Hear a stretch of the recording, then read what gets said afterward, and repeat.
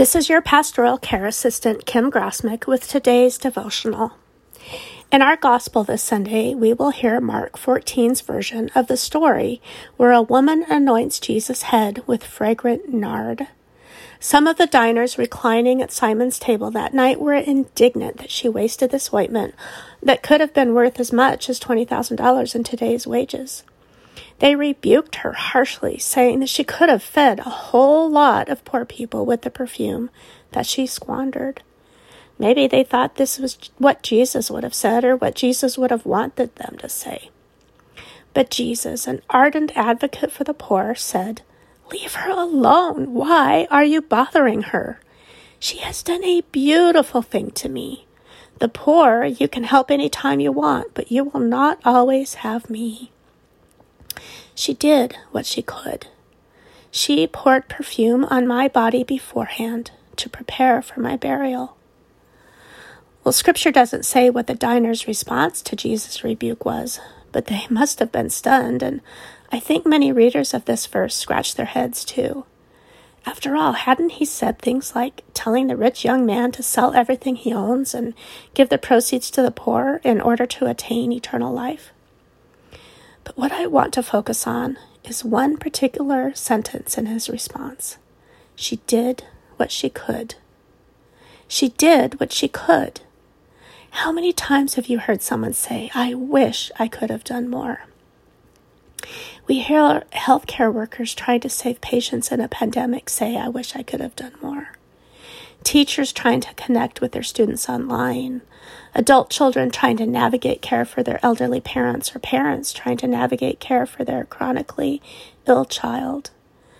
Civil rights activists trying to work toward racial and other social justice, or pastors trying to visit all of their homebound and hospitalized flock.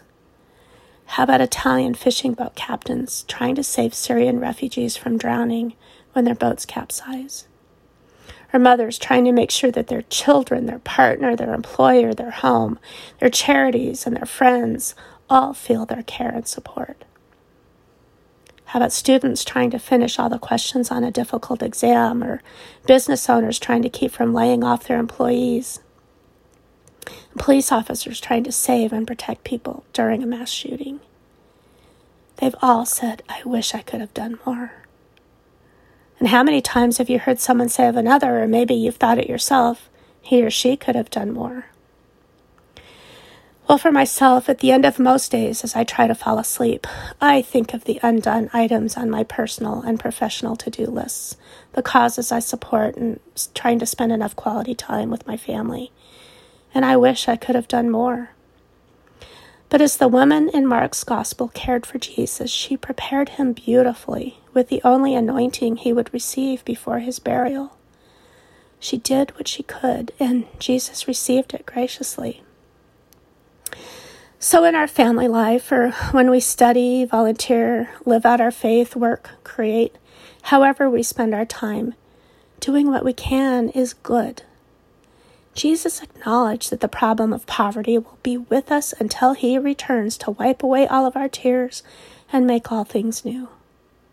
So while change efforts definitely show results, our broken world will remain broken until Christ comes again, no matter how hard we try.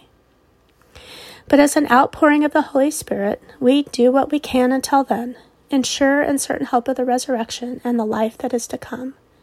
And we are not alone.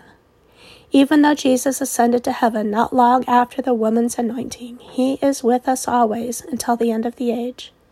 And he has left us with his gospel, his selfsame word to comfort us, and with his sacraments in which he promises to show up until that time.